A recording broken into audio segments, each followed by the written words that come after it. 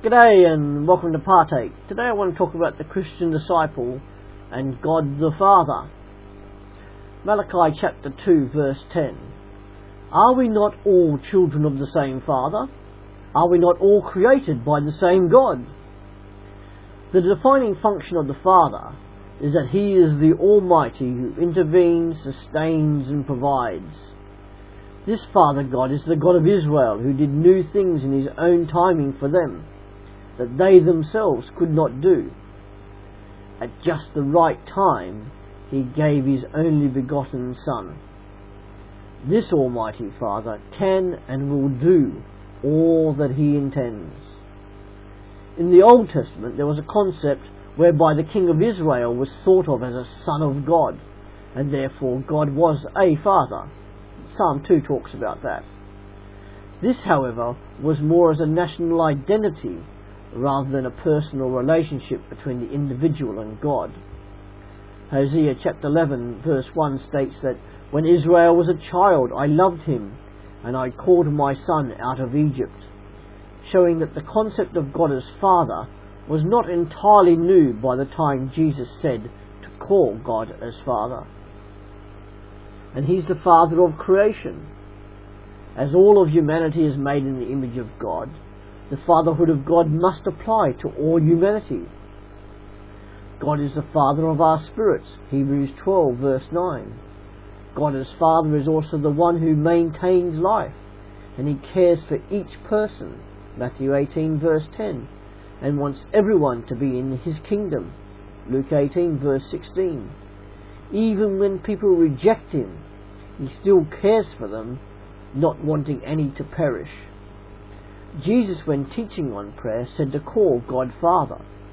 By calling Him Father, that means that God is a personal God. He loves all of His creation, and He sustains it.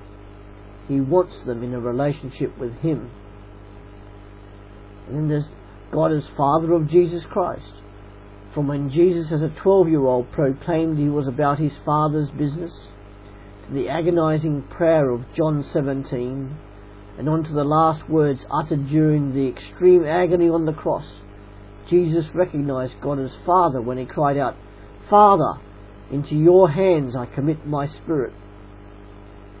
Whatever Jesus did, who He is and what He does now, is based on the relationship with His Father. He is the Son, the Word of God, who God the Father spoke, creates and bears. John chapter 1. The words Jesus spoke were those He heard from the Father. The actions Jesus did were those He saw the Father doing. John 5 verse 19. It is the Father that will decide when time will end. And because God, the Father, is the Father of Jesus Christ, He is also the Father of all Christian disciples. And God is the Father of all Christian disciples in a way different from those who have maintained a rejection of Him. God is Father only because Jesus Christ was the Son of God, Romans 8 verse 17, Hebrews 2 verse 17.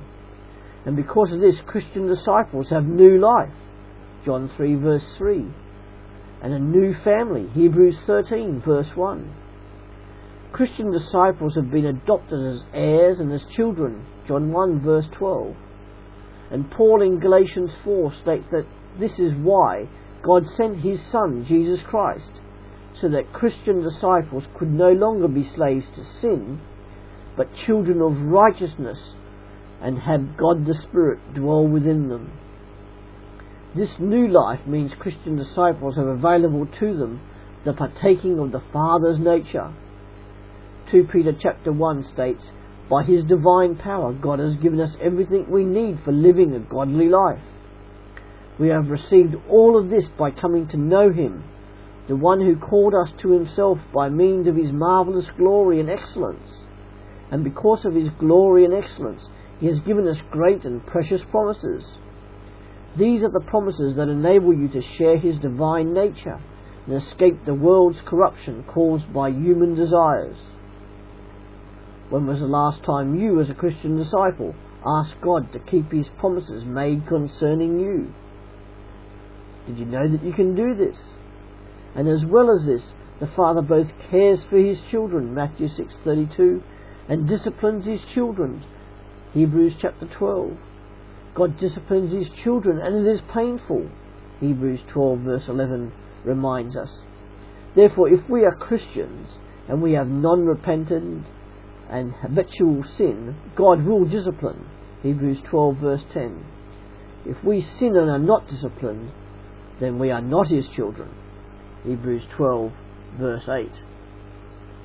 Christian disciples have this new family because we have a new standing before him through our belief in his Son, Jesus Christ.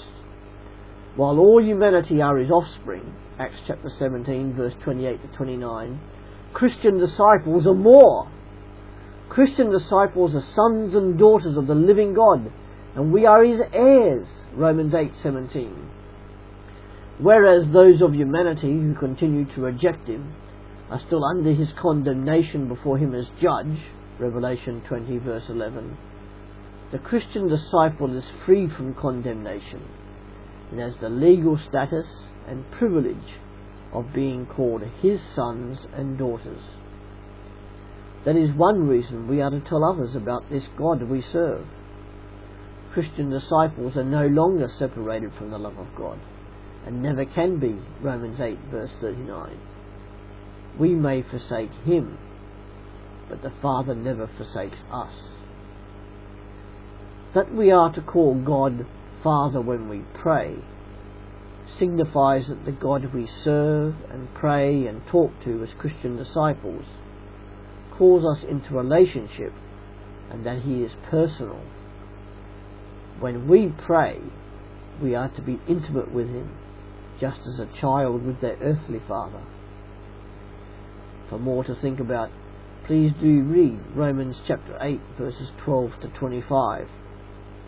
Ask yourself the following questions, writing them down if you can, and see how you respond or react to them. Then why not share your answers with your spouse or a close friend, so that you can pray over any issues together. Question 1. Why can only Christian disciples call God Father? Question 2. How, as co-heirs with Christ, are we to react to sufferings? And question 3. How can I, as a Christian disciple, wait patiently? As ever, if you have any comments to make on this, please do contact me at partake@hotmail.co.uk. I would love to hear from you, and if these are making any difference at all to your continual Christian discipleship. Thank you.